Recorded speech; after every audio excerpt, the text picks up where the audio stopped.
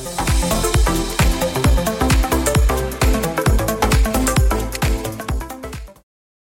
everyone, Tom Morrison here, REF Financial. Happy New Year. Welcome back to another episode of Real Talk with Tom. In this episode, we'll be talking about a client who's bought and sold simultaneously. Okay, so this client approached us after being referred by a buyer's agent, and they'd been referred to us after already having sold their property. Now they're looking to purchase. They sold with a longer settlement. They sold about a 4-month settlement, and gave them a lot of time to find a property to purchase.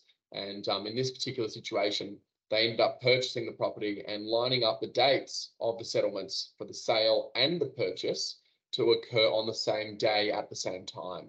Okay, so there's 3 ways you can execute a transaction of this nature. You can do what this client did, which is sell with a long settlement period, 3 or 4 months ideally, and that gives you enough time to then go and look for a property to purchase. And it's probably the best option to use in this particular situation because it allows you to have knowledge of exactly what you've sold for, exactly what your costs are, and you'll know exactly what funds are going to be available on the purchase. Okay. Couple of difficulties there is that if you don't line up the settlements on the same day, you might have to move twice. Ideally, you want to arrange the settlements on the same day, but arrange with either the person you've purchased from to move in a couple of days early and pay a couple of days of market rent to them, so you don't have to move all at the same time, or on the sale, you just rent the property back that you sold for a couple of days to get the same outcome. Moving all on the same day can be very difficult. And that's the case for the second of the 3 methods, which is purchasing before you've sold as well. So you can purchase before you've sold. A little bit harder. You don't know what funds you've got to play with exactly. You have to build in a bit of a buffer to make sure that obviously if you sell for less than you're expecting, you're still going to be able to complete on the purchase. Generally speaking, that type of strategy is used only when the market is strong for vendors, for sellers.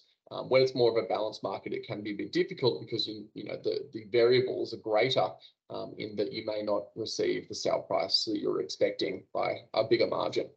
The third method is bridging. Bridging is where the bank gives you all of the money to settle on the purchase first.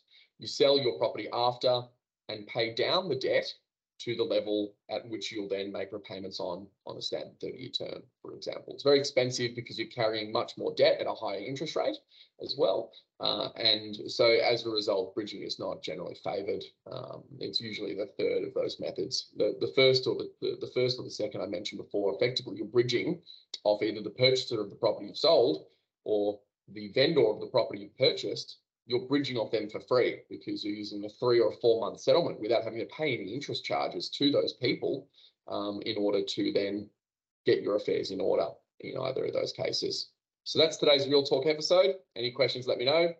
Otherwise, I'll catch you on the next one. Thanks, guys.